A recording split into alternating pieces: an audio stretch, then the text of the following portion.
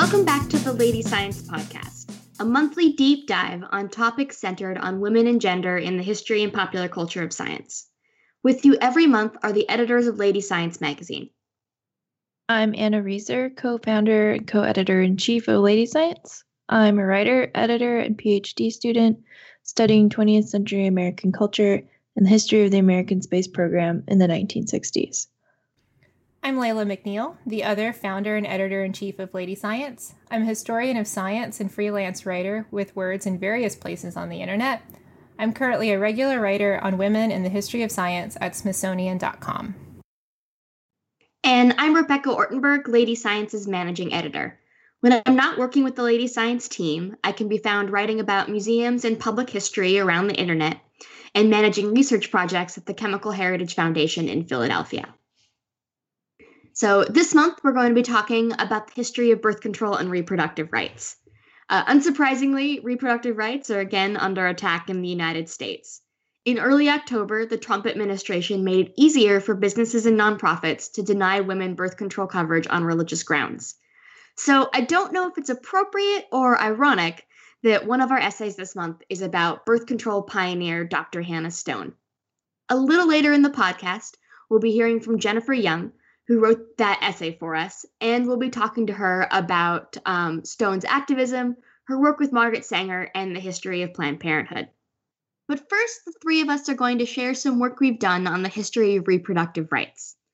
Anna and Layla will explain how early advertising for the pill complicates our usual narrative about birth control. And then I will talk a little bit about what a statue of J. Marion Sims in Manhattan can tell us about gender, race, and power in American history. So for the past couple of years, Layla and I have been slowly working on a research project about visual culture and birth control in the United States. And we first presented research from this project at an advertising panel at the Pop Culture Association conference in Seattle last year. And the sort of heart of the project was combing through all these advertisements in medical journals. So advertisements aimed at physicians. We used stuff from the Journal of the American Medical Association and a couple of things from the Lancet to do some kind of comparative stuff. Between 1960 and 1965-ish, to see how the pill, which was approved for contraceptive use by the FDA in 1960, was being marketed toward doctors.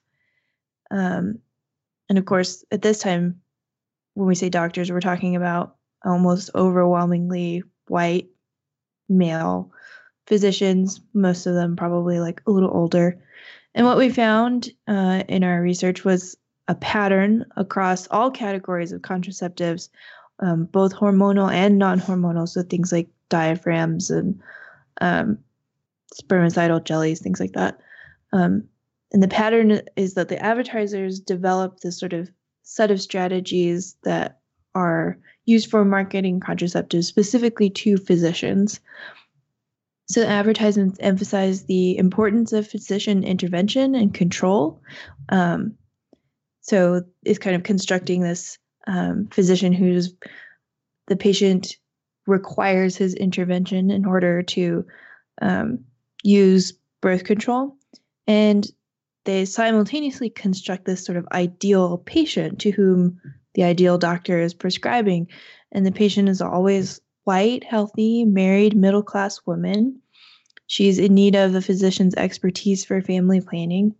And the ads also draw on a set of assumptions that are very common in the 20th century about the dichotomy between nature and reason, and utilize a kind of rhetoric of medicalization to convince doctors that the best expression of their control and expertise is to prescribe these birth control products. And the rhetoric of medicalization we found to be very integral and important to these advertisements. And it was important in the larger history of women's medicine and contraception. So I want to explain what exactly we're talking about. So in general, medicalization is when we define social ills or human conditions as medical conditions, and then we subsequently try to treat them as such. In healthcare, medicalization also sometimes is called pathologization, And that's the process by which a person becomes defined as their medical conditions and becomes the subject of a medical study. Sociologically, medicalization defines the power relationship between patient and doctor, in that the patient becomes a passive agent while the doctor becomes the active, authoritative agent. So one of the results of this process is that healthy bodies are often pathologized because they deviate from a culturally constructed norm, which in the Western world, the norm is the cis white male body. So in this framework of medicalization, women's reproductive bodies are inherently pathologized as deviant from the male norm. So in the 1960s, with the introduction of the pill, hormonal contraception became yet another way in which reproductive bodies could be medicalized. Menstruation then became a thing that needed to be treated rather than a natural part of the female body.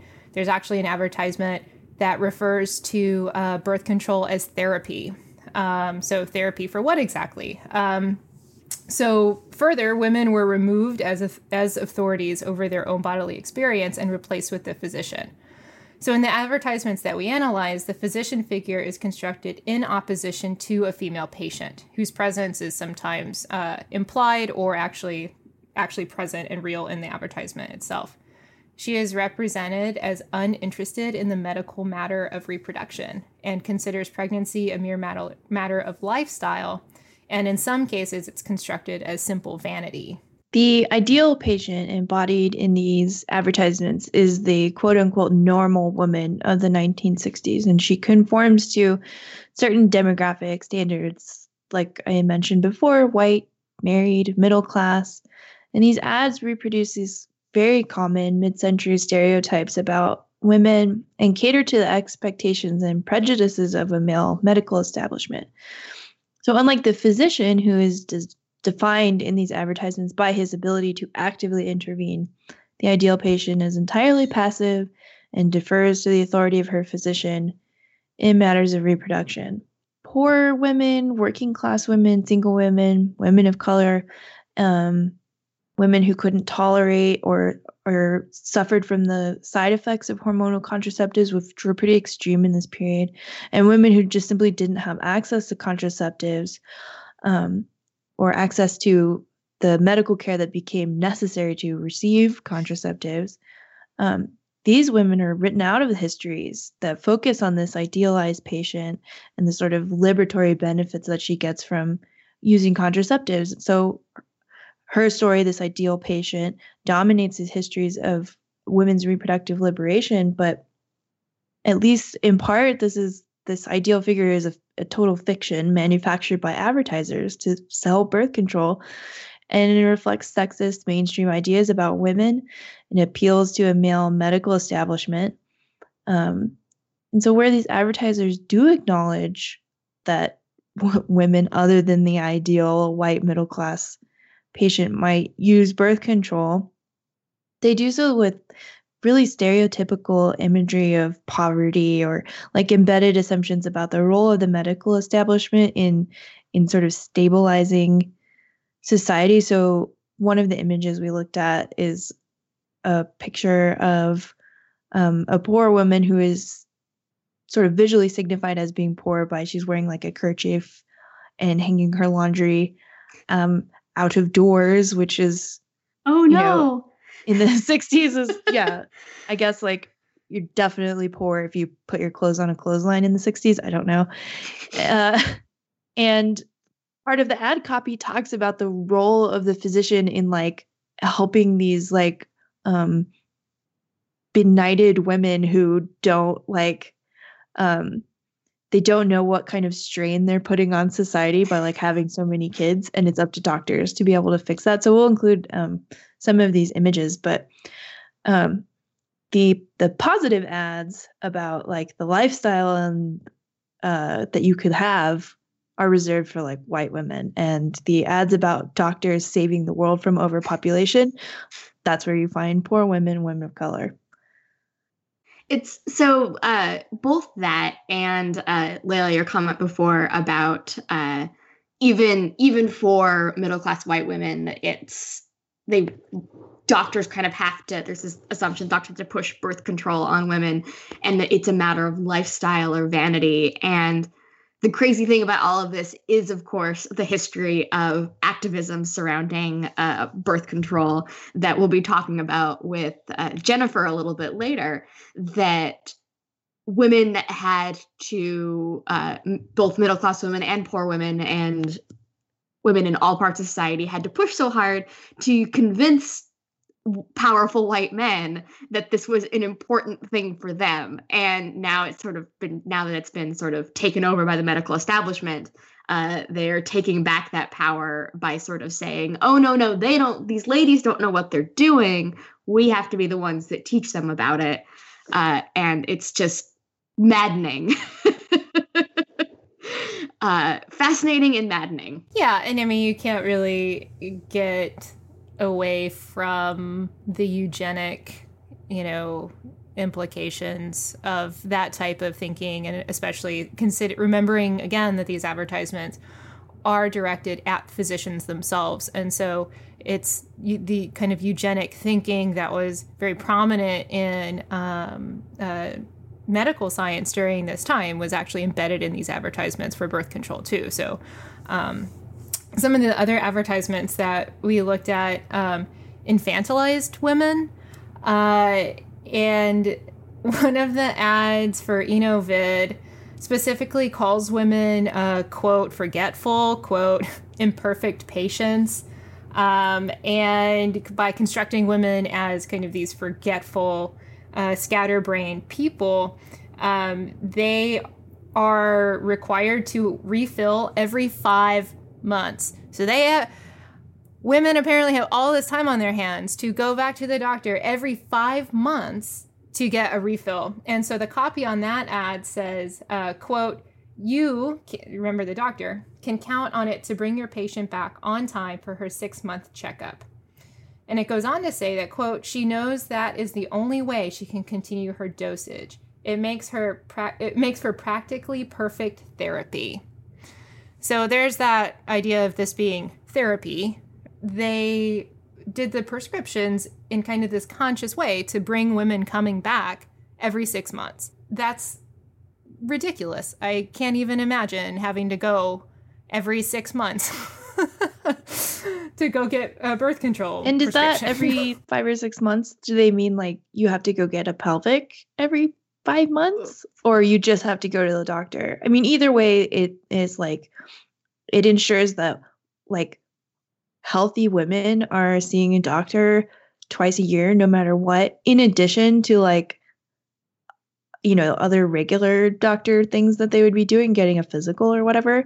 And so if you want to use birth control, like you're basically signing a contract saying like, I will be investing a huge chunk of my time and money in being at the doctor and like participating in the medical establishment. Like it's going to change my life in a not insignificant way. And these advertisements, like I think they're interesting because they're directed at physicians, and so patients would never see these. So they're not coy at all. They're just like, if you want to have more appointments on the books, like start prescribing birth control. Yeah. Yeah, and the way that the quote, she knows that is the only way she can continue her dosage, is that it's super creepy. The power imbalance. Yeah. Yeah. Yeah, like this woman is totally and completely reliant on you to not get pregnant when she doesn't want to. I mean, it's just the power imbalance is just so clear in these advertisements. And this whole issue of women taking a daily medication, like healthy women who don't have like a chronic condition. First of all, it constructs being a woman as a chronic condition that you have to treat, basically. But yeah, that menstruation is a ailment. But like this is super new and unusual. And so one of the things we want to look at in the future are like patient-facing ads, and how they kind of justify this would be like for a lot of people would be maybe an intimidating thing to do, like to take a pill every day seems like kind of extreme, or to see how the patient is constructed in patient-facing ads. But I think there's just really interesting stuff here about the medical establishment and the way that birth control is controlled by women, which is one of the things that gets sort of lauded about hormonal birth control, about the pill in particular, that women are in control of it. You don't have to ask a man to wear a condom, and it gives you much more control. But the truth is, it also gives your doctor much more control. Yeah. And so this idea of like a totally liberating, women-controlled method of contraception is not the whole story, because there's another sort of figure there that's exerting even more control over the process, and it's a man. It's not the man you're having sex with, probably, but so that's kind of what we're trying to do with this research. It's such a great example of the way that like structures of power can stay the same even if they shift a little bit. The underlying structure of power of men having control over women's bodies maybe hasn't changed that much with the pill becoming widespread. And the I think also crazy thing about the ads is building on that idea that because these are doctor facing, they're sort of showing their hand. It demonstrates that it was explicitly set up this way. Here, we're losing power over here, so let's reconstruct this thing over here, and we're gonna like literally do that and make sure that patients are coming in regularly, because they might not, they might not come in, those silly ladies, for regular checkups otherwise, or they don't know things about their bodies, so let's get them in here regularly. Yeah, and the idea that women can't keep track of their own periods and is also a ridiculous thing to think. And just one last thing about this advertisement, because I want to make sure we get to the next one, which deserves a thorough lashing, is that this is clearly aimed at that kind of married middle class woman, because poor women, working women, they don't have time to take off of work and be under this amount of supervision from a doctor. That, most of the women who were working at this time, poor women, immigrant women, women of color, were working unskilled labor jobs. And it's not like they had a whole lot of good benefits that allowed them to miss a day of work, right? That missing a day of work could have really bad consequences. And so this, implies a lot about who they're assuming has the leisure time on their hands to be making doctor's appointments all the time. Yeah. Yeah. So speaking of thorough lashing, so one of the more sort of striking advertisements that we looked at is this full 2-page spread for Enovid. And on the left side, you see this sort of non-specific indigenous tribal statue, which that's a problem in itself, that it's just like, oh, it's primitive on one side, and then you see a birth control pill pack on the other side, and the statue kind of curves to the right in a way that like points toward the birth control pack. And so the copy underneath says, "From ritual to reason." And so it associates this tribal statue with like prehistory, magic, the primitive, and also by association, women managing their reproduction on their own, and that it is much preferable to use reason. In the rest of the ad copy, it associates the pill pack with science and ethics and with intelligent family planning. So it's setting up this whole dichotomy between the completely backward and unscientific primitive way of doing things before in the olden times, and also how women have been doing it for centuries. contrast with science and ethics and things which are clean and modern and not primitive or whatever. So I think this ad deserves a little bit of discussion because there's a lot going on here. So much going on.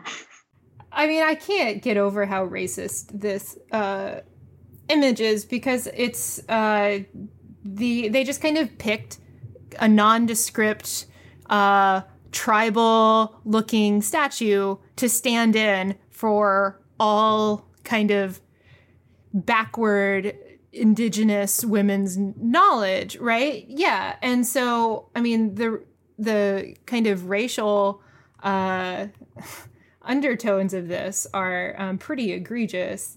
And then also associating that, that image with the copy itself, as, backwards, prehistory, all of that stuff. So they've created this framework in which anything that is not using modern medical science is automatically framed as being backward. With the indigenous statue with that, then you've got the racist implications with that as well. Then also has, just the wording of ritual to just represent everything that anyone knew about nature or women knew about their bodies is all by itself pretty terrible and racist.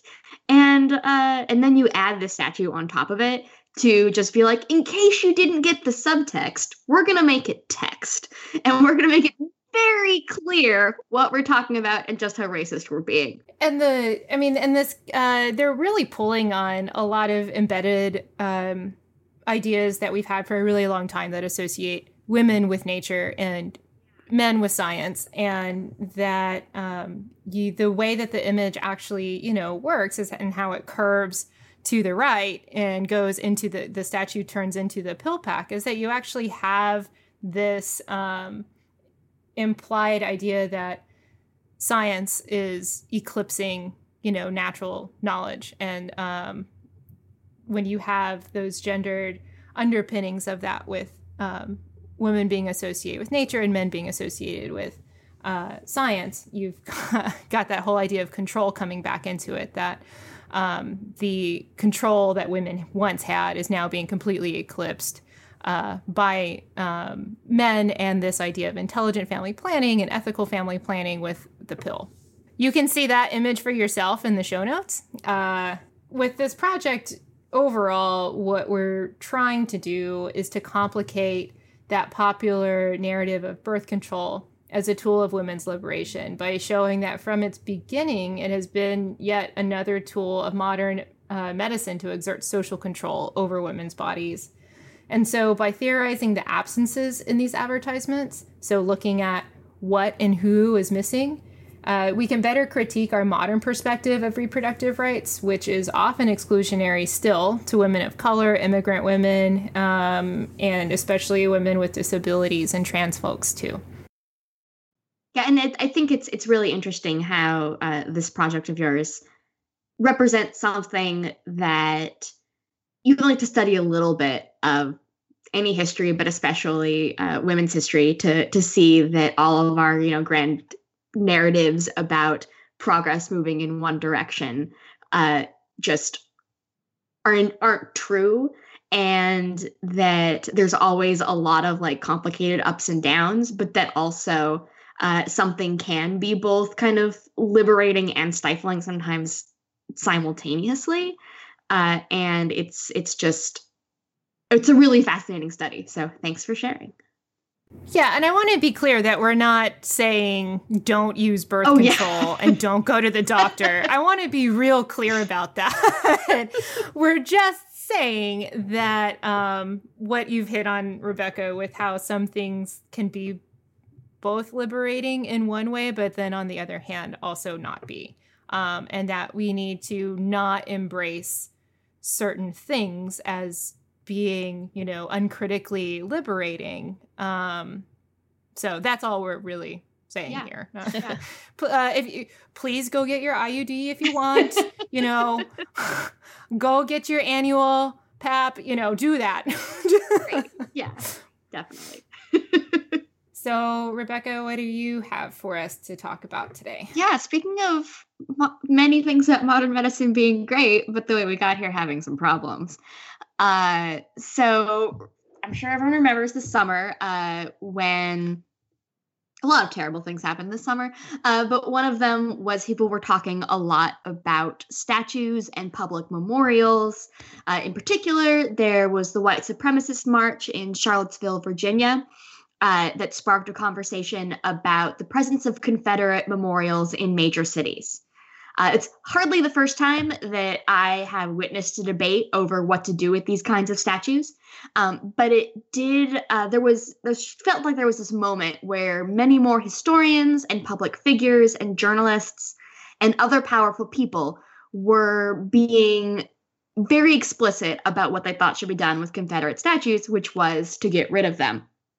And I thought that was just really interesting because in previous conversations, there'd been a lot more wishy-washiness about it, and it felt like a moment when a lot of things were coming together in, I don't really want to call it consensus, but there was kind of a consensus growing, at least.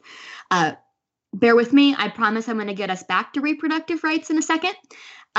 Let's face it, America, we have memorials to many people who did terrible things, not just Confederate generals. And one of those memorials is located in Central Park in Manhattan, and it's dedicated to a 19th century doctor named J. Marion Sims. I'm imagining that most people who walk by this statue probably don't even notice it. Interestingly, there is a statue of Christopher Columbus nearby, and I imagine that many people walking through Central Park are more likely to roll their eyes at that statue. But the Sims statue is significant. And in late August, an organization called the Black Youth Project staged a protest in front of the statue. And later, an anonymous activist graffitied the word racist across the statue's base. And that's because Sims, who has been called the father of modern gynecology, was also an Alabama slave owner who regularly experimented on the enslaved women that he owned. He's most known for figuring out a treatment for a certain kind of fistula that can develop during childbirth, and he perfected that treatment in surgeries conducted on these enslaved women without anesthesia and without their consent. So I wrote an essay for the Lady Science blog about Sims and his statue and the way that the conversation about problematic public memorials has really shifted. But right now, I want to talk a little bit about Sims in relation to today's topic. And with that in mind, there are two issues I want to talk about. The first is kind of the story of Sims's medical contributions, and that vaginal fistulas became much more common in the 19th century in women in childbirth. In part because of the way that labor changed and more male doctors began using forceps on women in labor. One of these weird counterintuitive facts of history is that childbirth becomes more dangerous in the early 19th century because more and more women go to male doctors who use these different methods and not midwives who had traditionally taken care of women in labor and tended to actually be more knowledgeable at this time period. And there are many books that have been written on this. The one that I think is a great read for both scholars and the general public is Laurel Thatcher Ulrich's A Midwife's Tale, which, among other things, kind of goes into the historical shift that was happening in the late 18th, early 19th century around obstetrics and gynecology and power shifting from traditional midwives to quote-unquote educated male doctors. But the point here that's crazy to me is that Sims is solving a problem that he, as a male medical professional, is creating, at least to a certain degree, creating through their medical practices. And it ties so terribly into this very long history of men taking control over women's bodies, especially in issues related to reproductive rights that in so many ways continues to this day. Yeah, I like that you brought up that it is a counterintuitive fact that it was more dangerous for women and infants in the 19th century. And a lot of people, I don't think, know that, because we have this idea that of modern science being so closely related to progress. And so if we have all of these modern technologies and tools to help with childbirth, then obviously that was progress. But the things that often get written out of those stories are the women who underwent those procedures before we could have progress at all. And there's one thing that I wrote, the very first issue of Lady Science was looking at this problem with the Nick, that awful show with, and that one of the main storylines in the first season was trying to figure out a certain procedure for women. And a lot of women died from that. And he experimented on women, his procedure that eventually, I guess, worked. But, you know, the whole thing is you don't even get those women's stories. And it's all about how he was able to make his procedures work. And what that did was leave a whole lot of dead women behind him. And so those stories are very much often written out of popular histories of medicine. Yeah, and the fact that kind of they were being actively written out at the time, and that so many doctors are really explicitly dismissing the knowledge that that traditional midwives had, because they're like, no, we can do it better, and then they cause a lot of problems of their own, and they don't really kind of go back and go, okay, maybe there's some people who know more about this than we do because they've been doing this for a while, because they get caught up in their own narrative of progress that we sometimes, I think, that we often just allow to overwhelm all the ways we talk about history, and especially history of science. So speaking about narratives, there are like Sims defenders out there, contemporary people who argue common arguments that you hear about, like Confederate statues and other bad dudes that we probably shouldn't be honoring, that, you know, they're like a product of their time, and that in Sims's case, there's a lot of discussion, like in sort of like medical ethics about consent, and that in Sims's time there was no such there was certainly no such legal concept of informed consent, which is something that we use now, because of Nazi people medical were experiments, terrible, and because we fought a world war over it. Yeah, things like the Tuskegee syphilis experiments. There's a lot of awful stuff like that you can read about. But the argument that Sims lived in a time when there was no legal conception of informed consent, even though the, human idea of consenting to have someone do things to you definitely existed and has forever. But there's all of this sort of controversy about like consent, and if it's a real thing, and if it exists, and if you are enslaved, if you can consent. And there's these like what I think are very disingenuous arguments about that if we say that enslaved people couldn't consent, then we're taking away their agency or something. So there's just a lot of like actual like philosophical, like ethical stuff that we use this in the biomedical ethics course that I TA'd for. We use this case, and there's a lot of really thorny stuff there.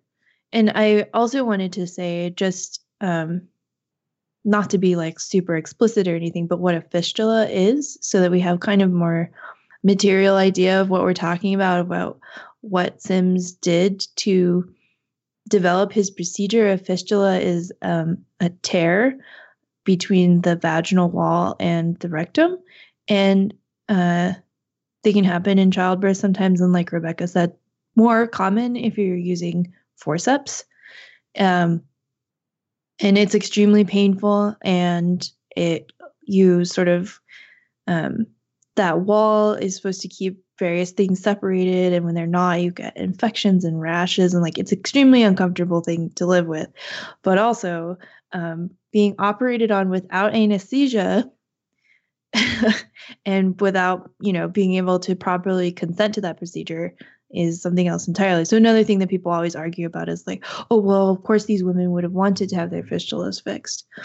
And no one ever talks about the ones that his procedure failed on, who just had to endure horrifying pain. Am I right in saying that it was not that anesthesia wasn't available, it was that he made a choice not to use it? That's right? Yeah. It was newish, but available. And in fact, so Sims goes on to found the, quote, first women's hospital in America in Manhattan, which is another, again, speaking of narratives, fascinating framing, because I don't know then what you were, because that it shows that no one's calling the whatever his medical offices on his plantation weren't a women's hospital.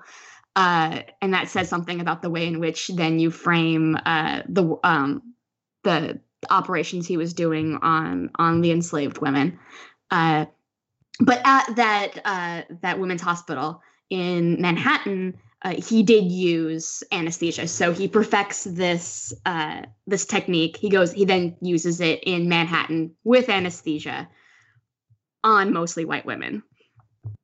Yeah, so he was selective in how he used anesthesia, and that was something that was reserved for white women. The idea of consent in these stories of what Sims did, it reminds me a lot of that Teen Vogue article that came out. I guess it's been several months at this point, where it was arguing that no, they weren't. The slave women weren't mistresses. Like, they didn't have the power to deny, what was happening to them. And so that in these contexts, no, so let's stop calling them mistresses, because that gives them a type of agency that they were by nature denied by the contract of what slavery was. And I think that applies in this case to medical consent as well. Yeah.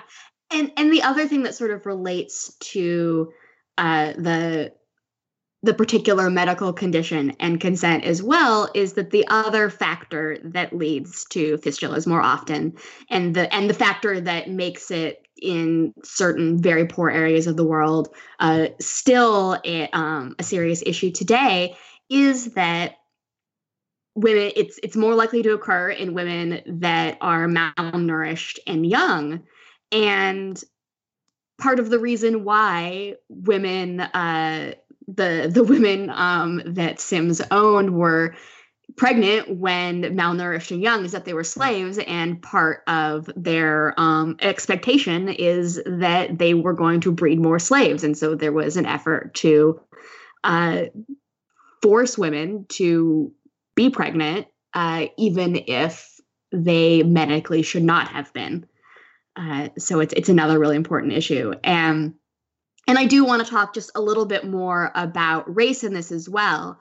Sims and many of his medical colleagues had this thought that they had mastery over all women's bodies, but also generally believed that white women's bodies were worth protecting and Black women's bodies were disposable. So this comes this idea that he goes and he experiments on Black women. He perfects the surgery. He then brings those techniques to a hospital catering to white women in Manhattan, where he then uses anesthesia and has a lot of success because he has worked out all of the kinks. And that's where he makes a name for himself. He treats wealthy white women from various, wealthy Manhattan families. He travels around Europe and he operates on princesses, and that's how he becomes famous, and that's how he becomes a very successful doctor. And because of his fame and success among wealthy people, that's why he has a statue.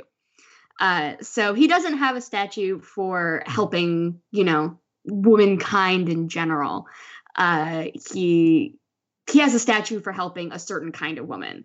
And if he had just focused on helping poor women or women of color, he probably wouldn't have gotten a statue. And I think that that's important to the way that we think about these memorials, is why were they memorialized at the time, and how does that relate to the way that we tell people's stories, and who kind of really benefits and doesn't when medical breakthroughs are happening. Yeah, I think that is a really great point. And also it comes back to kind of what some of the stuff that me and Anna are trying to do with our project is like kind of theorizing these absences. Well, who's absent from that story of Sims, really, right? Who's absent from that progress? And it reminds me of the birth control trials that were in Puerto Rico in the 1950s. And those were started by Gregory Pincus and John Rock. And that they tested the pill at an extremely high dosage on women who barely spoke English. So even if they could somehow argue informed consent, I mean, you've got the power dynamic of, the colonizer coming into a colonized country and persuading women who barely speak English to partake in this medical trial. And they suffered extremely bad side effects from such a high dosage of the pill. And then by the time, it gets approved in 1960 for women in the United States, then, we've been able to adjust the dosage or whatever to where some of the side effects aren't quite so severe. But it hasn't been until recently that we even acknowledge that story happened. And so who benefited from that? And it was white women. And who was kind of the fodder for progress? It was the women of color in Puerto Rico. So now's a good time to switch over to Jennifer Young, who's going to join us to talk about her essay that she wrote for the November issue. Jennifer wrote about Dr. Hannah Stone and her work and activism in women's health at the Birth Control Clinic Research Bureau, which we now know as Planned Parenthood. So welcome to the podcast, Jennifer. If you could tell everyone a little bit about yourself and maybe give us a quick rundown of your article.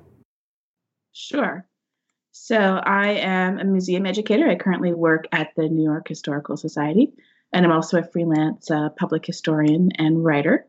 And my favorite thing to do is to go into the archives and find stories like this one that tell about the lives of men and women, particularly women, of the past several centuries, and to investigate and to tell their stories, not only because they're worth knowing for their own sake, but because there's so much the past can tell us about the present.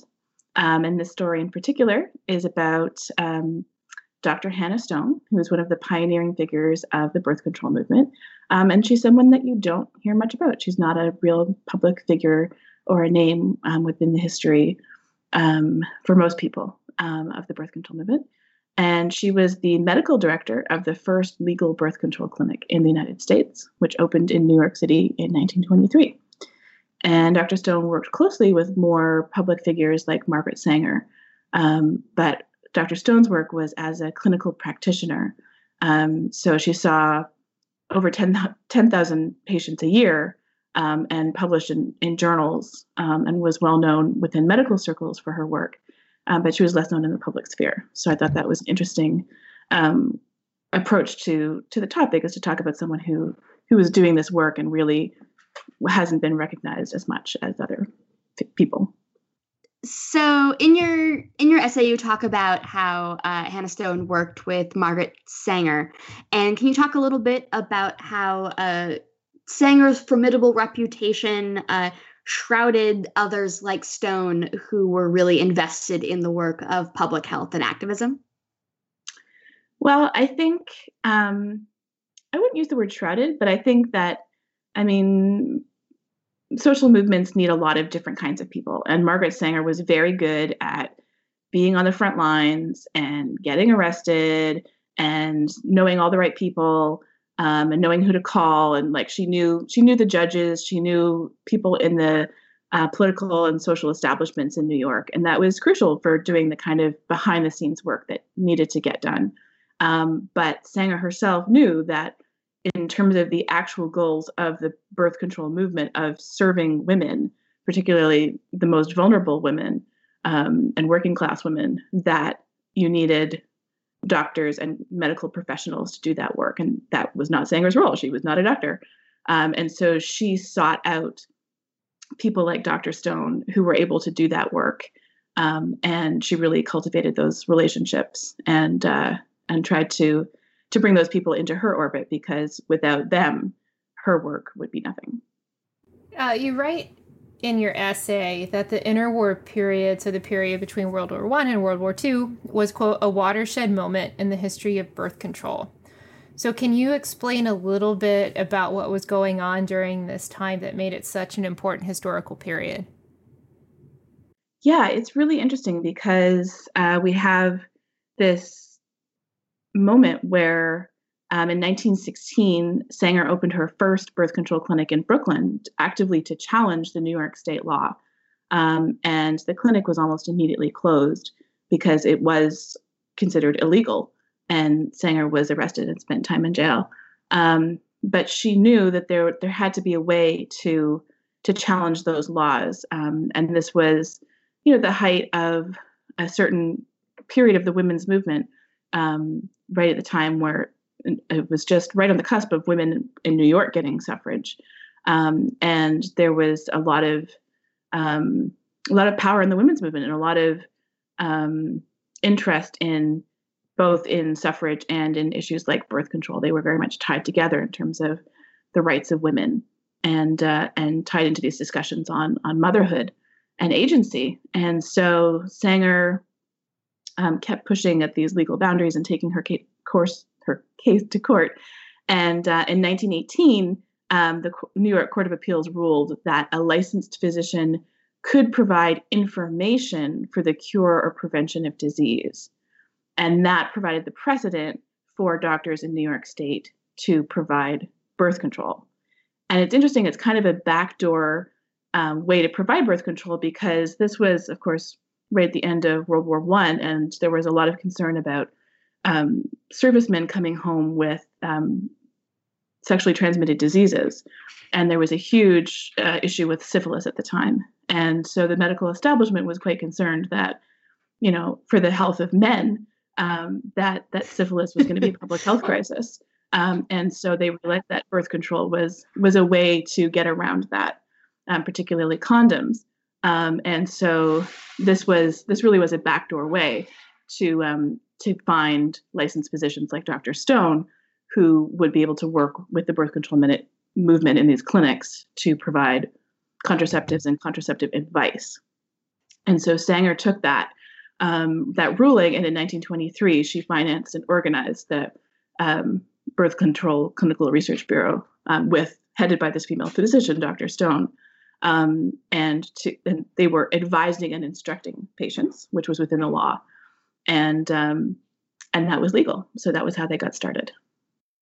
Cool. And I want to give a little bit of context about the 1918 court case, because that was important in helping Hannah Stone kind of bypass charges from the raid on the clinic in 1929, right? It was that ruling that allowed her and her staff to get off. Exactly, because she and her staff were licensed medical professionals. They were allowed to provide information for the prevention or cure of disease. And what happened in 1929 is that the New York Vice Squad raided the clinic and arrested all of the doctors and nurses.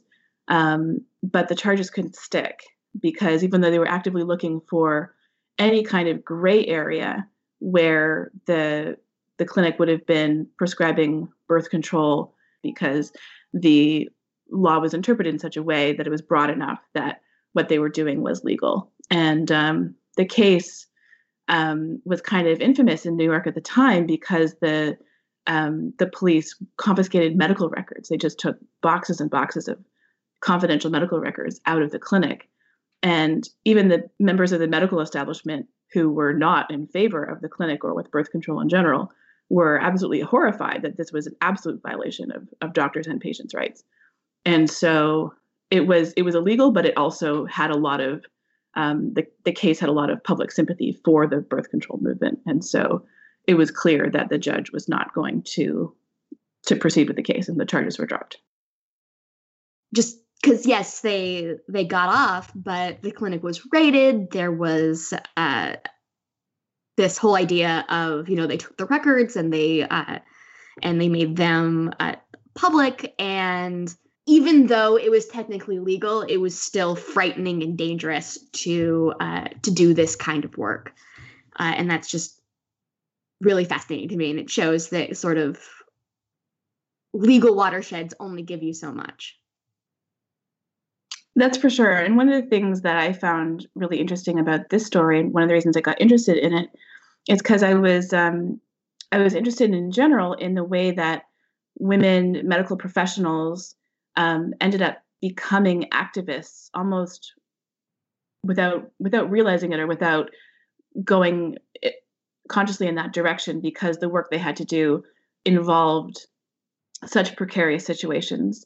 And so, Dr. Stone was not entirely a political person to begin with, but she ended up becoming an activist and getting arrested and having her picture in the paper. And she did all this work actually for free.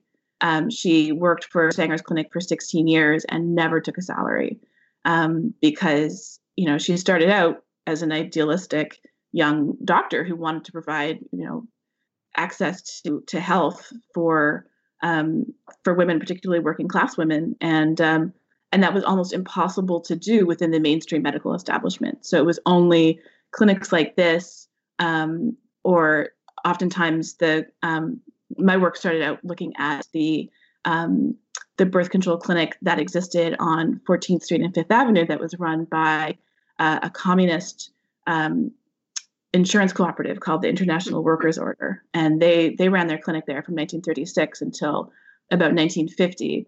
And of course, it was an amazingly progressive clinic that served thousands of women, but it was communist affiliated, and so it was shut down. And so the doctors who worked there, also Dr. Sherry Appel, who was the director of that clinic, also, very committed to women's public health, was totally anti-communist. But the work that she wanted to do had to be done in these marginal contexts, because that's where women's public health was being served and not in the mainstream medical establishments. So I think that's really interesting and speaks a lot to what we're going through today. So I wanted to ask about eugenics. So in the interwar period, one thing that's not as marginal as people may assume is the eugenic movement in the United States. And you write that Dr. Stone was anti-eugenic, and that even if she didn't sort of directly oppose Sanger, who was much more in favor of eugenics, she integrated anti-eugenic stance into a book called A Marriage Manual, a practical guidebook to sex and marriage, that she co-authored with her husband, Abraham Stone. And so I was just wondering if you could tell us a little bit about that book and about Dr. Stone's stance on eugenics and how it sort of worked with Sanger's more well-known stance on eugenics. Yeah, this was an aspect of Dr. Stone's story that I found quite fascinating, because apparently if you delve into the history of the marriage counseling movements in the United States, Dr. Hannah Stone and her husband, Dr. Abraham Stone, were quite instrumental in this. So they weren't just thinking about the clinical factors of health and reproduction. They were also really thinking about well, what makes a good relationship? What makes a healthy relationship? And a lot of that, of course, has to do with having control and agency over your own knowledge of your own body. And so that was what they worked on, was this marriage manual, a practical guidebook to sex and marriage, which came out in the mid 1930s. And you can look at it on archive.org. It's available. And the book is written as a hypothetical dialogue between a married couple and a doctor. And they based it on thousands of conversations they'd had with couples at the birth control clinic and in their marriage counseling. And so it's written with, these young people in mind who really have no idea about their own bodies or about, the reproductive system, reproductive health. And so they ask a whole bunch of questions that, might be embarrassing, like, can a woman have an orgasm? Does penis size matter? Like all of these kinds of things. And they patiently go through and explain in very accessible language, like all the answers to these questions. And then in the middle of the book, they have a whole section about eugenics. And so the question is, how do we know, the couple asks, if we are fit to breed? And of course, this ties in very much to the whole issue of eugenics that was going on at the time. Eugenics was both a scientific movement and, of course, a really populist social movement that really stressed social engineering. And Margaret Sanger was very much a part of that. And so this is a major difference between Sanger and Stone. And Sanger wrote a lot of publications in the 20s and 30s where she talked about what it meant to be fit or unfit, and moved away from a scientific understanding of that to a social understanding, particularly with regards to immigrants and racialized language around immigrants. And what's interesting about this marriage manual is that it very much, without speaking against Margaret Sanger directly, goes against that. So the Stones say that fitness or unfitness could only be described as a medical category that would need to be determined by a doctor, and that in some cases there are groups of people who should be restricted from reproduction, such as people with epilepsy. But they even say, even in those cases, care should be taken to distinguish between environmental and hereditary factors. So they're trying to be very clear that there is maybe a tiny medical basis for these eugenics categories, but really overall, we're talking about social categories. And they say that once eugenics moves from a strictly medical discourse, like evidence-based discourse, to categorizing people as inferior or superior, that their claims of the eugenics movement become subject to serious criticisms. So they stress overall that social and economic factors are more important than genetics when it comes to understanding fitness and unfitness and who should be allowed to reproduce and who should not. So it's just a small section of the book, but it is very telling because it does in many ways go against what Sanger was saying and writing, and from a very evidence-based medical perspective.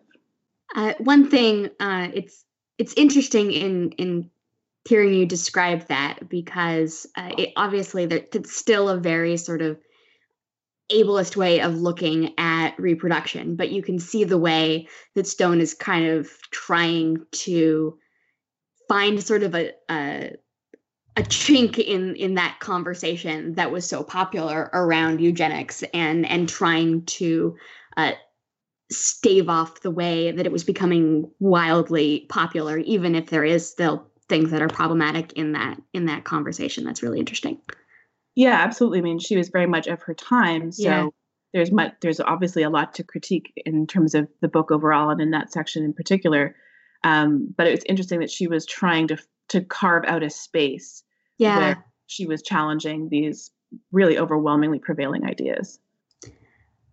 So in 1942, the American Birth Control League changes its name to Planned Parenthood, as we know it as today.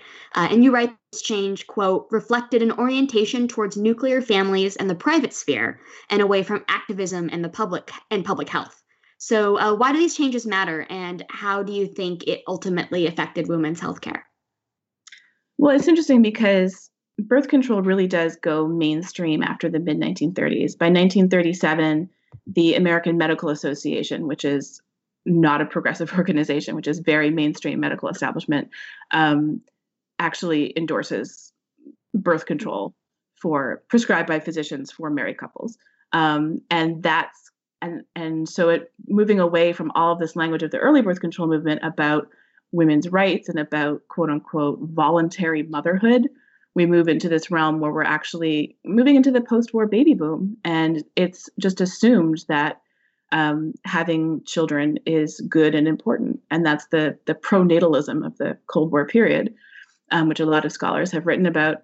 And so increasingly the birth control movement uses that language and speaks in those terms to talk about birth control. And so what this meant a lot of the time was Sanger and her colleagues reaching out to state public health departments and providing them with information about birth spacing. So again, it's this notion of we assume that women are going to get married and have babies, but we want to provide for their health and well-being while they do that. And so the best way to do that is to tell health professionals as well as women that they should not have more than one baby a year, and that they should focus on like statistics on infant mortality rates for children that are born too close together and things like that. So it really is a significant change in the focus of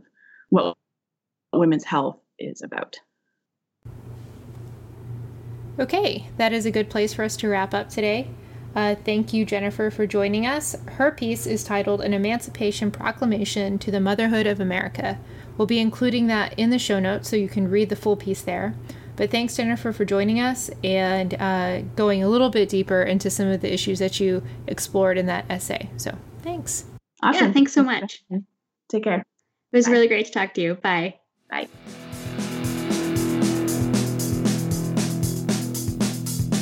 Before we wind down the show with our one annoying thing, we'd like to thank everyone who donated during our October fundraising campaign. Each donation has helped us fund the magazine and podcast for another year. We raised a total of $3,205, which is $200 more than our goal, and we gained $65 in monthly pledges. We wouldn't have been able to do any of this without our excellent supporters. Glinda Windorf, Shannon Seppel, Pamela Gosson, Julie Pagano, Cheryl Muck, Kendra West, Patty and Richard McNeil, thanks Mom and Dad, Robert Hesselberg, Melissa Acosta, Brian Sletter, Lydia Pine, Brian Burnham, Irma Mason, Sheila Liming, Victoria Kernut, Samuel Cohen, Carrie Adkins, Chris Martiniano, Megan Formato, Lisa Abbott, David Castillo, Jenna Ton, Kathleen Shepard, Eileen McGinnis, Michelle Nordwald, Jane Davis, Joseph Klett, Chelsea Bowley, Alan Raidbaugh, Megan Raby, Caitlin McDonough, Joanna Berman, Catherine Coyle, Shirley Hesselberg-Wagner, and Laura Burgers. And our new Patreon patrons are Krista Bennett, Nathan Kapoor, Kristen Shimon, Kasha Roth, Anthony Shavetta, Lori Carson, and Christopher Swenson. Again, thank you all so much.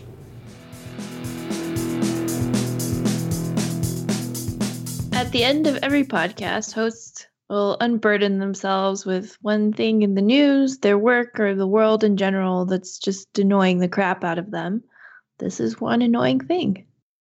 So this month, I'm annoyed at the 52% of men that say they haven't benefited from women having affordable birth control. I think Progress article. Sorry. Seriously. I think Progress article with that exact title made the rounds on social media recently, and even though it was published back in March after the first zombie corpse of Obamacare repeal, staggered into the House chamber, consuming Planned Parenthood and Medicaid funding in its wake. So when this article first came out, I tweeted out the article with something to the effect of, and 100% of women don't give an F what men think.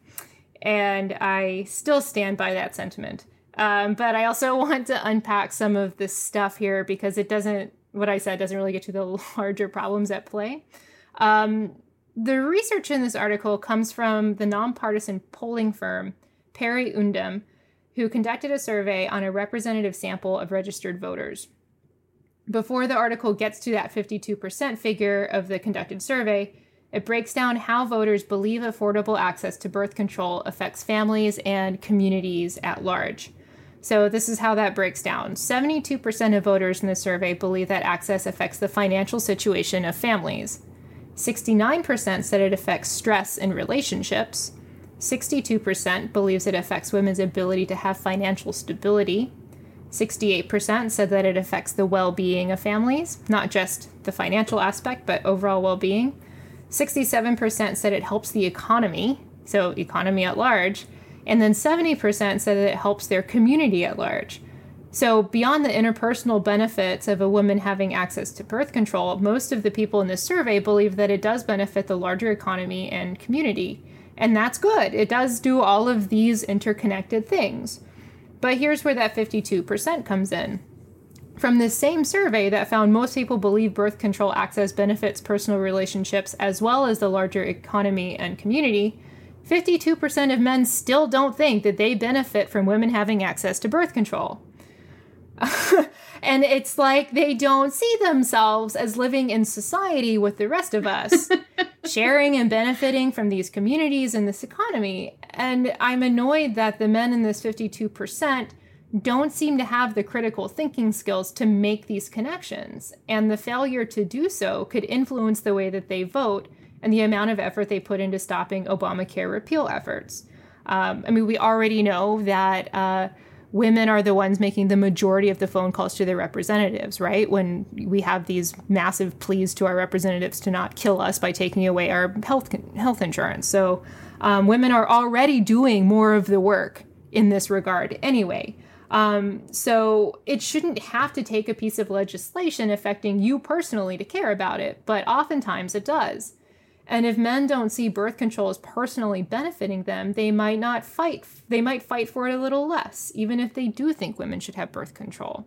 And for men on the right, it's clear that unless they are trying to pry birth control from our cold, dead hands, that they aren't going to prioritize it as a necessary part of healthcare at all. So that's why I'm annoyed. It's a reminder to me that so many issues that are sort of seen as related to women are just invisible to a lot of men. Like they're just not paying attention, and that is infuriating. I don't even have anything to, I don't have anything to add. That ridiculousness. Yeah. Oh, what's annoying you? Said earlier. Anna? So what's annoying me, I don't know if annoying is the right word or just like I've now tumbled into a pit of despair. So apparently there is a provision in the new proposed cut tax bill. That's what our esteemed president wants to call it. I kind of mentally crunched the numbers this morning, and if it passes, I'll probably have to quit my PhD because I won't be able to afford the tax bill on my waiver. So this is a really good way to kill higher education. It's basically like a guided missile to blow up the PhD pipeline, and it's going to crush so many people, and it's going to ensure that the only people who can go to grad school are independently wealthy. And so all of the privilege and narrowed perspective that comes with that is just going to be exacerbated by those being the only people who are allowed to get PhDs, the only people who are allowed to go to grad school. So it's perfect for Republicans who hate higher education, and and who have a chip on their shoulder, I guess, about not being smart or something. And so they just want to torpedo everyone else's chance of higher education and blow up the ivory tower. So it's just I'm really bummed because I've spent 4.5 years going through my master's and then the first part of my PhD, and I just got back from a really productive research trip for my dissertation, and there's a possibility that I just won't be able to finish any of that. And I'm sure, as some of our listeners know, the Academy is not particularly friendly to you if you don't have a PhD. I can't get a job in it without that. Yeah. So, like I said, not so much annoyed as just a little bit devastated. Call your senators and your congressmen and tell them that I want to keep going to grad school. And I was annoyed at some of the conversations that I saw. I didn't actually participate in any of the conversations about this on Twitter. I just kind of watched them creepily, adding in my own mental notes. And there was one that I saw. I mean, everyone just immediately started thinking about how this affects people in STEM. And that was really annoying because they already get paid more as PhD students than those of us in the humanities. So that was annoying. And I was also annoyed at a tweet that I saw, and I don't think that it was ironic, and I don't think it was a joke. I think this person was serious when they said, well, this is a way to solve the hiring crisis for humanities majors. What? And it's like, I'm sorry. God, what? That's a terrible thing to say. Yes, there is a hiring crisis for people in the humanities. Taking people's chances away entirely is not a solution, even a little bit. Even if that was meant ironically, like that's just such a cruel joke to make. People in the job market in the humanities right now are like, everybody's in therapy. People can't feed themselves. They have to fly across the country 6 times a year to do interviews that go nowhere. Like, it's awful, and it's not funny to make a joke like that, even if it was a joke. And what you said about the conversation sort of being dominated by STEM, in addition to what you said about the fact that they get paid way more than humanities graduate students do, it contributes to this really sort of problematic assumption or sort of popular understanding of who is in grad school and what they do. And it's just another way that people who aren't scientists or aren't engineers or who aren't doing something that this society, I guess, has decided is worthy, just don't matter anymore. So yeah, they frame it in terms of usefulness. It's right. So that if there were less humanities PhDs, well, that's not that big a deal, but we need more engineers. And in fact, we don't need more engineers. We're at capacity on engineers too. So right. Yeah. And it's like it.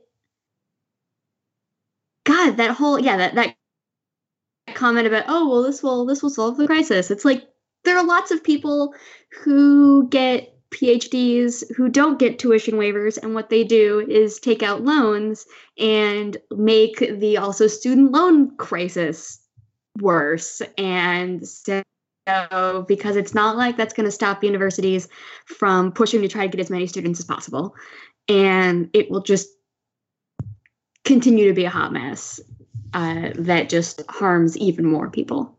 Yeah.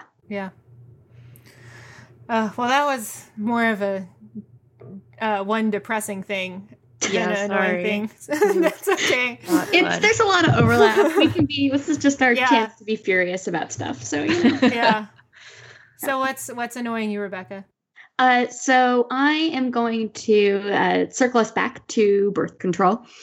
So of course, as we mentioned at the top of the show, in recent months, there has been renewed efforts to limit or to expand, actually, the kinds of businesses and organizations that can deny birth control coverage. And that means that a lot of these arguments defending birth control that we have to continue to have returned. And they often follow a similar pattern, and they followed a similar pattern this time, which is that a group of people start saying, well, birth control is super important, not just to women who are having sex, but to women with many different kinds of health issues for which birth control is often prescribed. And so we need to defend birth control because it's not just about morals and ethics and behaviors. It's also about these other health issues. And then we see a backlash to that says, well, but all reasons for taking birth control are valuable. Women don't say that it's only okay if you're doing it for certain reasons, because we shouldn't be controlling women's behavior, and taking birth control because these two camps are getting into a fight, and they're both true and they're both important. It represents that anytime discussion of women's sexual behavior becomes part of the conversation, women are going to end up being shamed for what they do. So women who are taking birth control because they want to be sexually active are being shamed. Women who are taking birth control and are not sexually active, but have other reasons for taking birth control, are being shamed. And we refuse to treat hormonal birth control like a medical treatment, even though the medical establishment are the ones who turned it into, as we were talking about earlier, medicalized a lot of women's reproduction. So we get all of the bad parts of that, but then we also can't just treat it like a objective medicine without all of these crazy ethical, quote unquote, ethical conversations that are infuriating.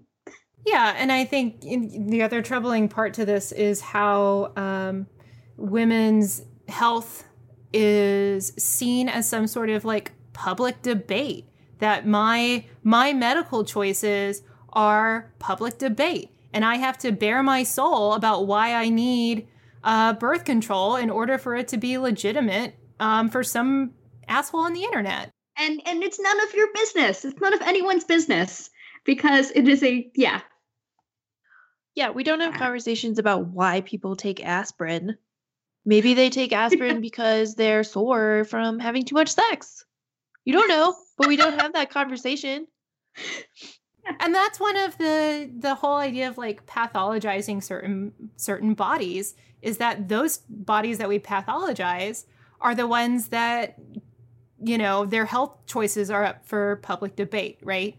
It's one of the things that Roxane Gay talks about as being a fat woman, is that everyone tells her to go see a doctor, or everyone, eat better, that everyone disposes medical advice or assumes that she doesn't have a doctor that she sees anyway, is that these bodies that don't conform to that cis white male body becomes pathologized, and then we get to discuss their medical choices and their private conversations with their doctor on the internet,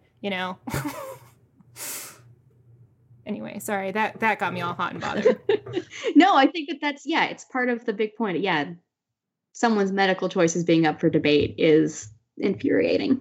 Well, I think that's a good place for us to stop. We circled back around to the beginning of our episode. Everything is connected. Everything is connected in a really awful way. In that everything is terrible. Yeah. So we are dedicated to making Lady Science accessible, and we are looking for someone to donate their time to help us transcribe our episodes each month. So if you are interested in that, please shoot us the email at ladyscienceinfo@gmail.com. If you liked our episode today, then please leave us a rating and a review on iTunes. That is how other people are able to find us. And if you have questions about any of the segments today, tweet us at LadyXScience or #LadySciPod. To sign up for our monthly newsletter, read monthly issues, pitch us an idea for an article, and more, visit ladyscience.com.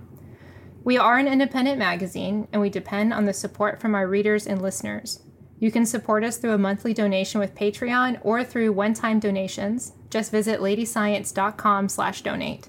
And until next time, you can find us on Facebook at LadyScienceMag and on Twitter at LadyXScience.